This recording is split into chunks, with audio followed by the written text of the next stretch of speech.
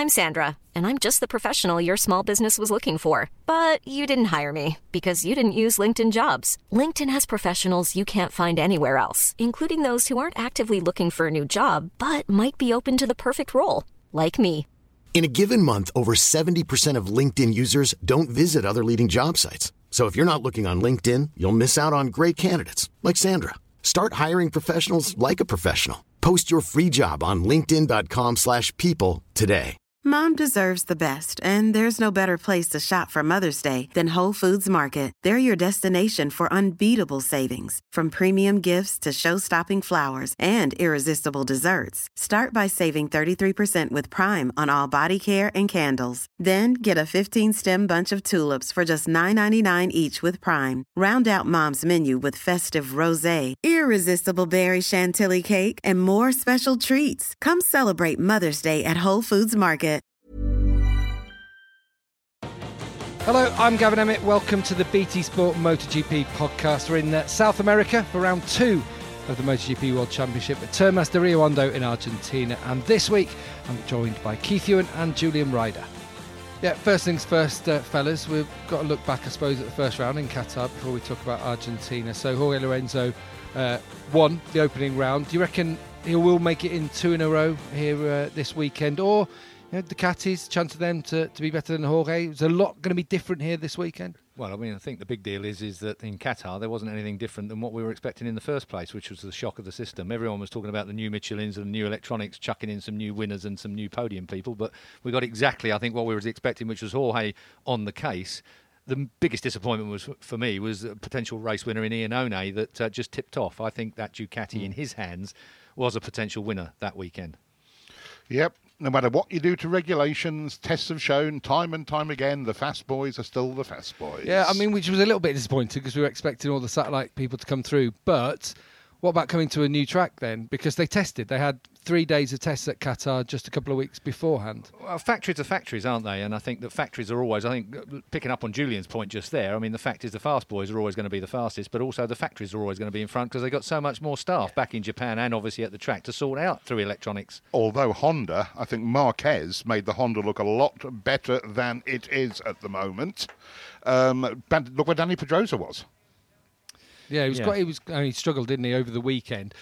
But I just wonder, coming to this track where they haven't tested, Michelin had 1 day's test after the race here last year with very different tyres. Yeah, but very different situation. Also, the track was in poor condition, and Michele Pirro and Colin Edwards tested here, and they had, the track wasn't up to speed. So at the end of the day, I think this year we're in for a massive shock. Plus the fact the weather forecast, it's 35 degrees on the Friday. It's forecast for thunderstorms on the Saturday and rain on the Sunday. So anyone for an intermediate, sir, for the first time? Wow, first time in a long time. He's having flashbacks. He's desperate to see an intermediate tyre again. Take the soldering iron off him. So did they bring them just for show and for some kind of...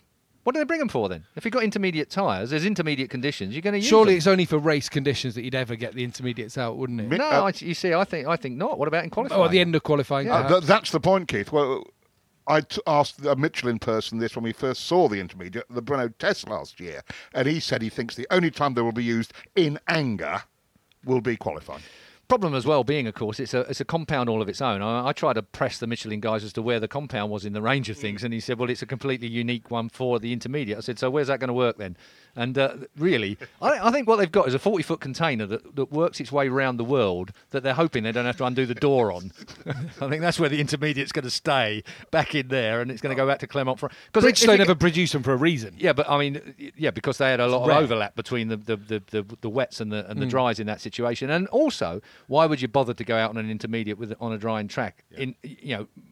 Really, the tiny amount of usage that may have that's useful during the course of an 18-round series is so minimal. That's why I asked the question, Jules, why would you have a 40-foot container floating around the seas of the world turning up when you really, really don't? Is it PR? What's it there for? Well, that was one of the answers, wasn't it? Keeping the riders happy. Keeping the punters happy. So that you got bikes on track? So you got bikes on track. Any conditions, that makes some sense. That was some sort of sense in that, but it's a lot of money to spend. Just from the press conference, Andrea Dovizioso said nobody really knows how it's going to be here and in Texas and in Jerez regarding the tyres. Marc Marquez said normally last year and in the past, Bridgestone, people were choosing the same options on the tyres. that he said that is the key. Well, you got rears here that was you had for the ultra hard. First time Bridgestone ever brought an ultra hard to a racetrack was here for the rear, and of course you're talking about Texas when we go there with the other way round this year, of course, compared with last year. The other way round, front tyre at Texas was the big problem for Bridgestone, and they had to eventually. That's what brought in the 3 front tyre compound rule, if you remember. That's why IRTA and the FIM and of course the Race Direction brought in a third tyre in conjunction with Bridgestone to make sure they'd got that covered. Here, not enough testing. It could go any which way. So that's good, because we saw Jorge, Mr. Metronome, at the front again in Qatar. It might not be as simple as that. He hasn't had a great result here in the last couple of years, really.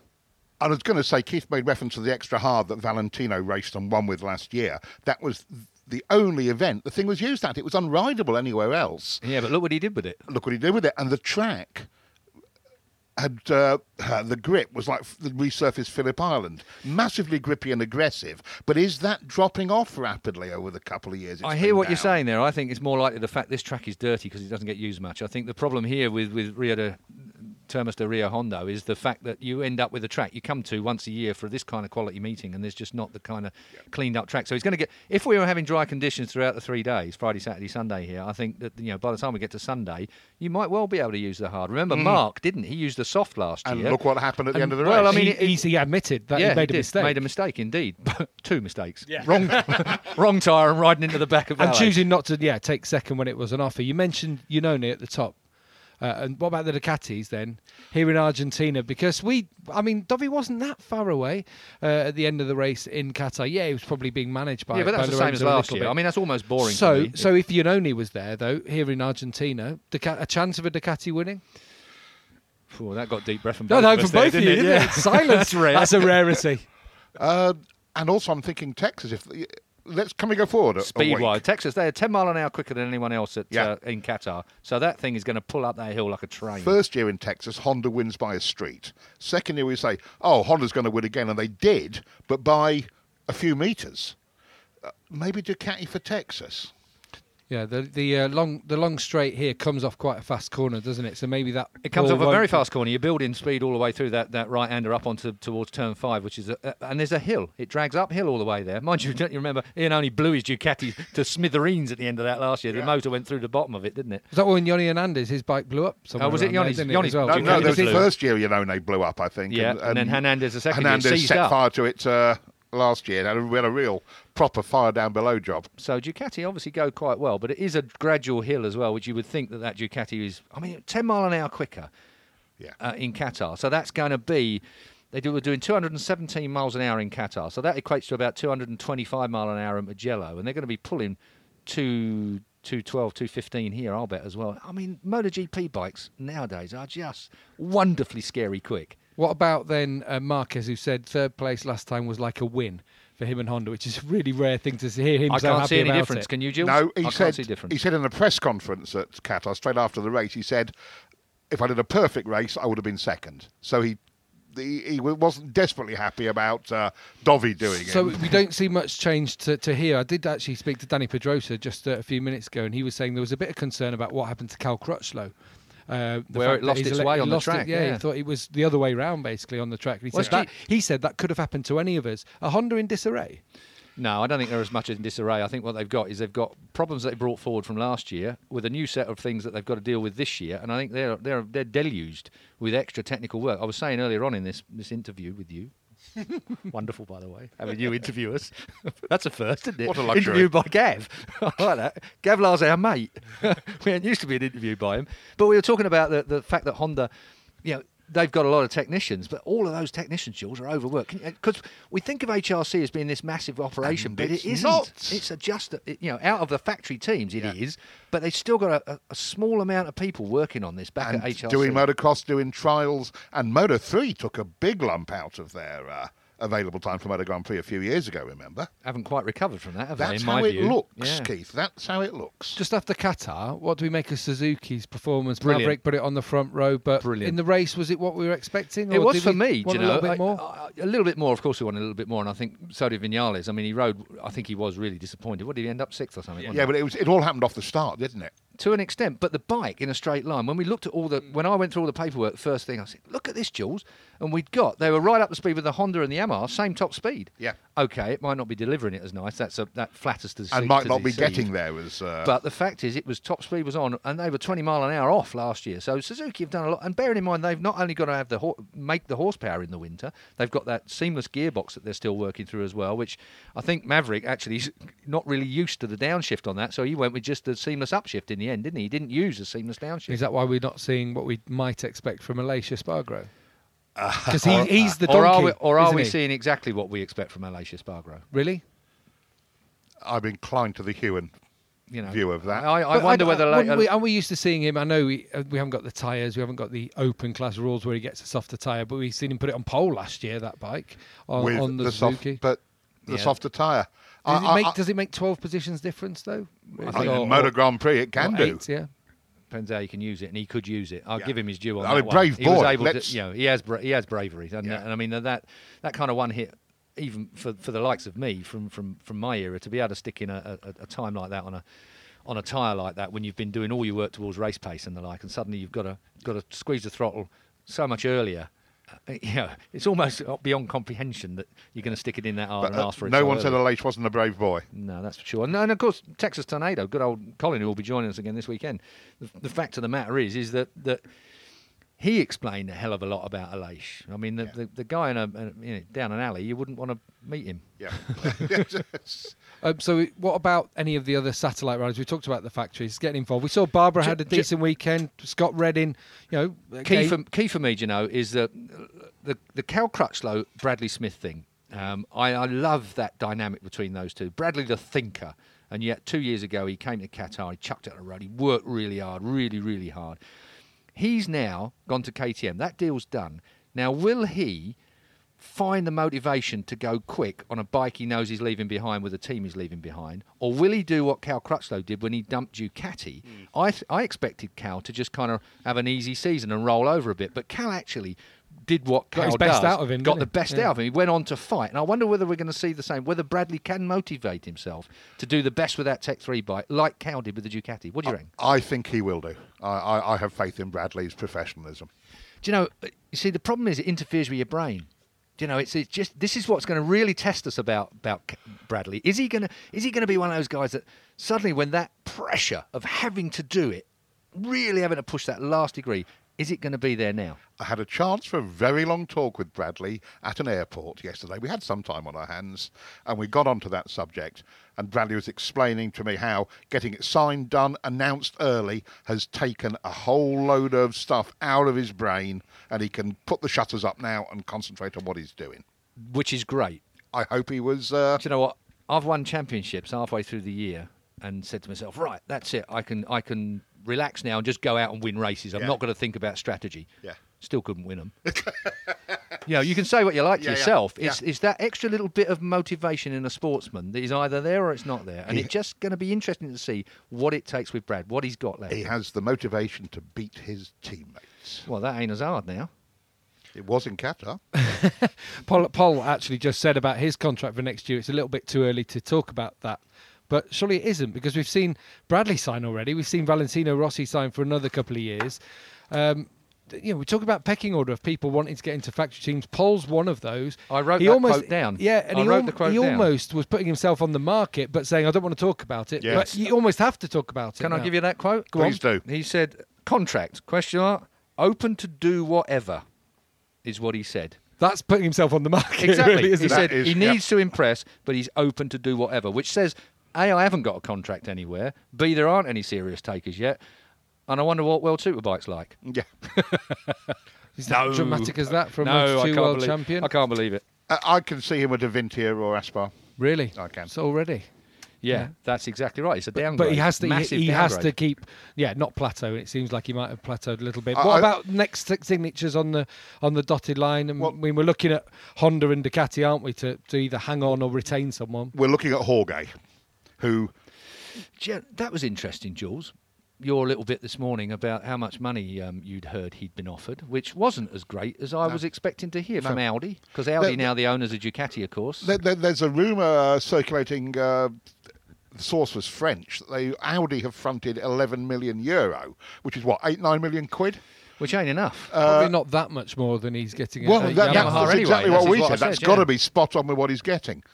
The Jorge to Ducati chestnut comes up reliably every couple of years, but this, I have to say, is the first time I've taken it seriously and I've actually thought it's a possibility, even a probability. Do you know, I think Jorge has come of age. He looks to me like a man that's completely in control of his emotions, of his on-track stuff, and of where he wants to go in the world. And that's the first time for me this year. Injury got involved, and I think that really destabilised him a little bit. I think Jorge is looking the sharpest he's ever looked on all fronts that it takes. So he may well decide, yeah, okay, I'm going to show what I can do on another manufacturer. But will he decide soon, or will he wait for his value to go up even more by might have winning more races? He might have already decided. He could well have done that. He's refusing to talk about it at the moment. Which is classic. But he also dropped the hint that it wouldn't be a long-term process, that there will be a decision soon. Yeah, but he wanted the next couple of races to happen. What about the Honda and Yamaha seats then that we're talking about? I suppose Honda is the big one.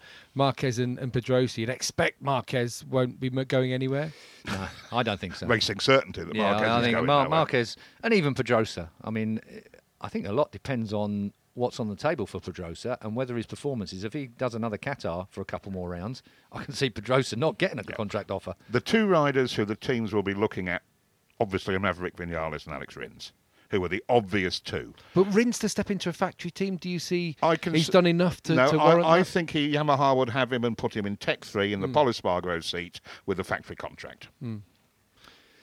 Lots, if you want lots to bet, look forward to, though, isn't if there? you want to bet with Jonas Folger on the other bike. Yeah. it is. I mean, Well, they that's- were looking at him last year. Yeah. I mean, Folger right early on in the season, he was on everyone's shopping list, and then he suddenly fell away, didn't he, with the AGR Moto 2 team? He's back on the lists. Yeah, well, he's back on a decent bike and in a decent team, which showcases Folger correctly. And has he been? He's with the big American management company. Has he been with them for long? He's just joined with Wasserman Media Group. Well, who there's manage another Cal thing. Crutchlow He's and got Bradley serious Smith, management in. That also tells you. I'll tell you what, Reece Edwards will be getting a proper job soon. So we've had one round of the championship so far on the Michelin tyres. What do we make of it? Riders seemed surprisingly happy. I'll tell you what, I actually tweeted to Michelin Motorsport because I was... Look at the lead-in that Bridgestone Looking for a had. new set on your car. No. Actually, funny enough, I've just been in touch with Carmine for a new set of Bridgestones. It's funny you should say that. No, I haven't asked Michelin for anything yet. Don't the yet. there. Can you put a note in mine? I had a puncture on my car last week. If you just put a little I'll do it for you, side don't note worry. on, yeah. I'll manage the boys for tyres. But the point being is Bridgestone had a long lead-in. They had their own 500cc team that they were running in as well. So they had a long lead-in when they brought tyres. Michelin had last year, and if you remember how many tests that went wrong last year for Michelin early on. Lots of rain. Massive amount of crashes, massive amount of bad weather, inclement weather. Their programme was delayed by months, really. And then they come to the first Grand Prix of the year. Not only are the tyres good, everybody sticks with them, and nobody's got anything bad to say about them. And lots of different choices for the riders. Valentino and Mark were on a similar choice, which was different to Jorge, which was different again from the Ducatis, which means that the riders are a bit at sea in terms of what's going to work Well, best. I think Michelin as well are a bit at sea on regards to that. And maybe they're thinking back to the days when the World Grand Prix Championship was a European Championship, really, and they could get a van from Clermont-Ferrand to any one of the tracks that we were racing at. Overnight on Saturday, yeah. And you'd see it turn up in the morning, and all of us that were on Dunlops were going, oh, no. Michelin had turned up with a new red-hot tyre. But the fact is, it almost seems there's two each time. The tyres have quite a lot of overlap in terms of what you can choose. Well, that used to be a hallmark of Michelin. Michelin Michelin were always a fantastic tyre for that overlap that it used to work so well. Not as focused, perhaps, as the Bridgestones or in our day the Dunlops were. I mean, it was quite an interesting. Plus the fact, going back to our day, the 80s, wonderful time, you could tell from the haircuts. Apart from the music and the haircuts, was the obviously. and the moustaches. And the moustache, yeah, apparently, according to that Hulk Hogan lookalike that I've seem to have been lumbered with on Twitter lately. But anyway, was the fact you don't saw let the children see that, it's scary. that you saw black lines everywhere. Where the two things that are doing that, obviously the Michelins leave a load of rubber down on the deck, but the electronics let them, which I really enjoyed seeing that rubber everywhere at Qatar. Call me silly, but there you go. Let's not forget that at Qatar, the lap record, which stood When? for years to Casey Stoner, went 2 laps from home, and the race record was done by 7 seconds. I rest my case. They had a fantastic Grand Prix. It was great I think stuff. What Michelin more did a could you great ask job. for from a new tyre supplier? There's not many times that you would be motivated to tweet a tyre company to say well Quite. done, and I found myself doing that, which must have been an exceptional weekend. Let's talk about the Brits at the opening round then. Starting with Bradley Smith, who was the best finishing Brit, just missed out on beating his team. We've mentioned it a little bit, maybe not dwell on him on too much, but was that a solid enough start? I think when you look at what Bradley had done during testing and the build-up to it, I think it was brilliant. He looked pretty much mid-pack throughout the testing. He didn't look like he'd made the advances he wanted. But you see, Bradley, he's such a thinking man, and I would never trust my criticism of him because basically the guy has got something up his sleeve. He's thinking about the next move. He's thinking about the next race. He's thinking about the next test. Whereas Pole is a guy that sticks it on the line from the get-go, and quite often that's not beneficial to Pole. If you watch him in the first couple of free practices, he looks like the bike's going to crash in him. He's overriding the thing everywhere, and it's wiggling and waggling. And you say to Hervé Poncharal, "What's up with Pole? The bike doesn't seem to be working." Oh, I can't do the French accent, so I won't because it'll make you laugh. But it is quite the Gallic way of saying, well, that's just Pole. And he hasn't switched the Moto2 bit of his brain off yet and the Moto Grand Prix bit on. And Scott Redding, was that a disappointment? That was at the end, or was I think that was a little disappointment for me, I must say, because unlike Brad, I think that Scott had performed in pre-season testing a fair bit and given us a great deal of hope. I'd heard that there was in terms of the satellite Ducatis anyway, there was a bit of a turn down in terms of their power delivery or how much the bike was performant on race day. Is that a possibility? Well, it's always one that interferes with your head if someone's done that to you. I mean, that's not what a rider wants. And once he thinks that you're interfering with things that he don't want you to, particularly the performance of the bike, when you can see the factory ones were going so quick. Yeah, because that's something that we've seen before. For qualifying, it's all there for them, and then race day for race day. Yeah.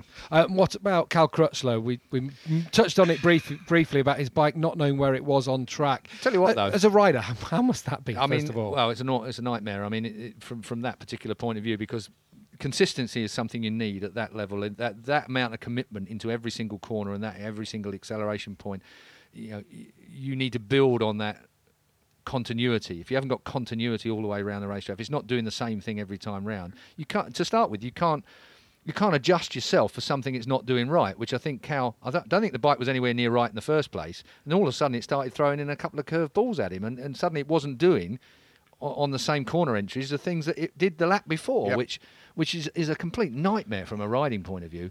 But Cal did what Cal does, didn't he? I mean, he gritted his teeth and got himself where he got himself in qualifying, which I think was better than we were all expecting. But the race, is a nightmare. He failed. Chalk that one off. Yeah, completely. Glad he didn't get himself hurt. Yeah, job pretty well done by the rider, but the bike failed. And remember what he did here last year. Yeah, put it on the podium in that last lap. That last two corners, you remember me saying that was the best mugging I've seen. It was a mugging without violence. I did love that.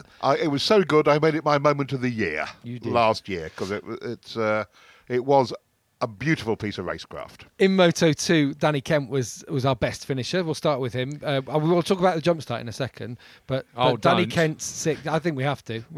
Oh, please. It's been a big bugbear of mine over the last week, answering a few questions about it. But Danny Kent, top finisher for the Brits anyway, in sixth place. How do we rate that? Highly. Gotta say, he's been in Moto2 before, so he's not a rookie in Moto2. But he was on a Tech 3 Mistral, which wasn't the bike, to put it mildly.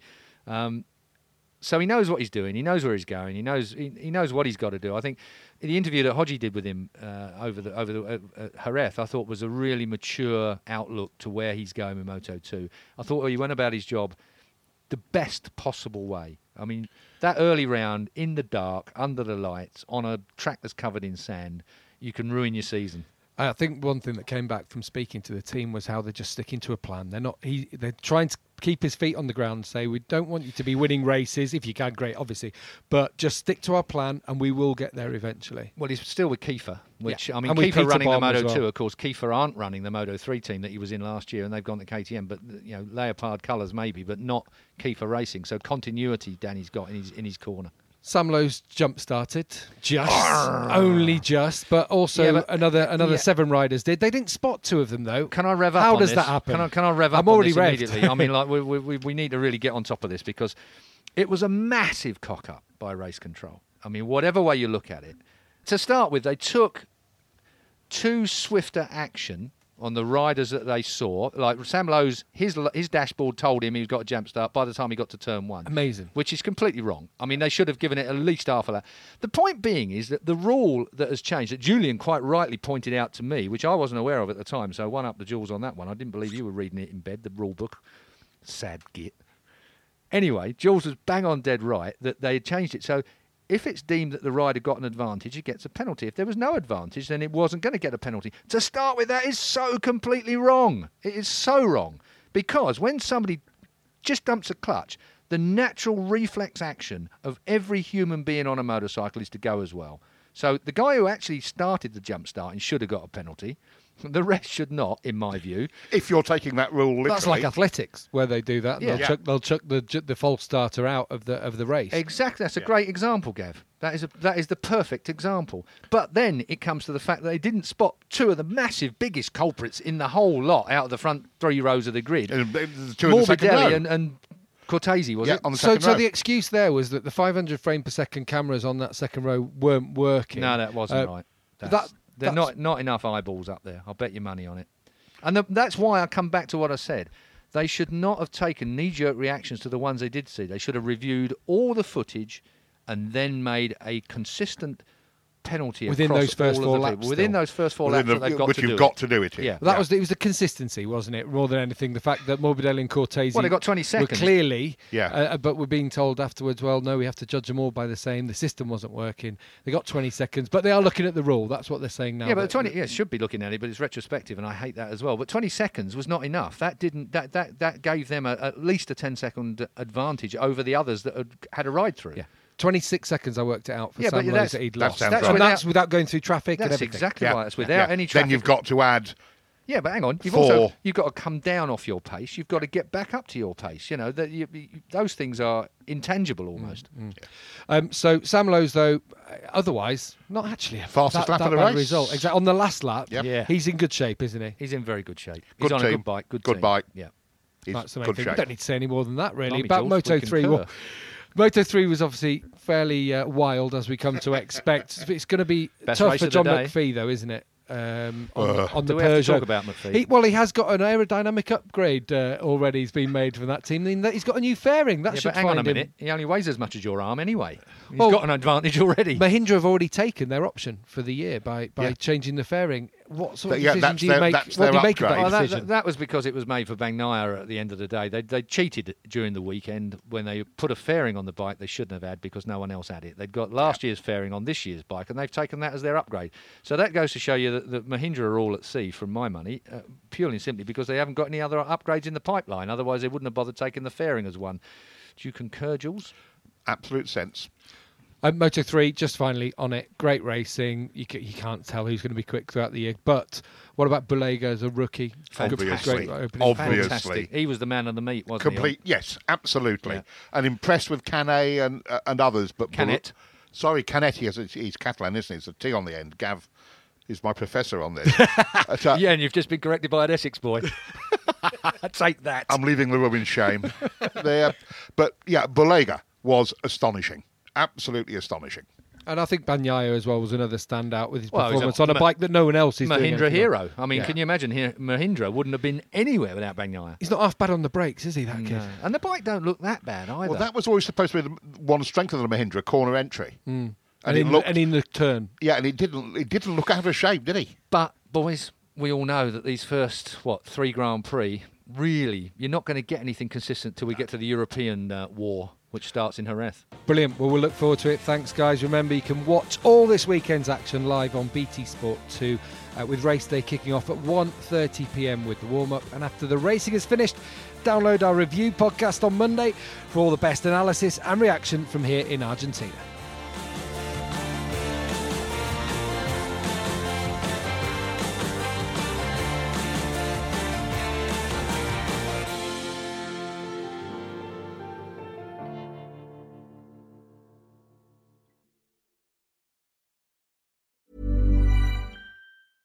Mom deserves the best, and there's no better place to shop for Mother's Day than Whole Foods Market. They're your destination for unbeatable savings, from premium gifts to show-stopping flowers and irresistible desserts. Start by saving 33% with Prime on all body care and candles. Then get a 15-stem bunch of tulips for just $9.99 each with Prime. Round out Mom's menu with festive rosé, irresistible berry chantilly cake, and more special treats. Come celebrate Mother's Day at Whole Foods Market. Mom deserves the best, and there's no better place to shop for Mother's Day than Whole Foods Market. They're your destination for unbeatable savings, from premium gifts to show-stopping flowers and irresistible desserts. Start by saving 33% with Prime on all body care and candles. Then get a 15-stem bunch of tulips for just $9.99 each with Prime. Round out Mom's menu with festive rosé, irresistible berry chantilly cake, and more special treats. Come celebrate Mother's Day at Whole Foods Market. Hi, I'm Daniel, founder of Pretty Litter. Did you know cats tend to hide symptoms of sickness and pain? I learned this the hard way after losing my cat, Gingy. So I created Pretty Litter, a health monitoring litter that helps detect early signs of illness by changing colors, saving you money and potentially your cat's life. Pretty Litter is veterinarian developed, and it's the easiest way to keep tabs on your fur baby's health right at home. Go to prettylitter.com and use code ACAST for 20% off your first order and a free cat toy. Terms and conditions apply. See site for details.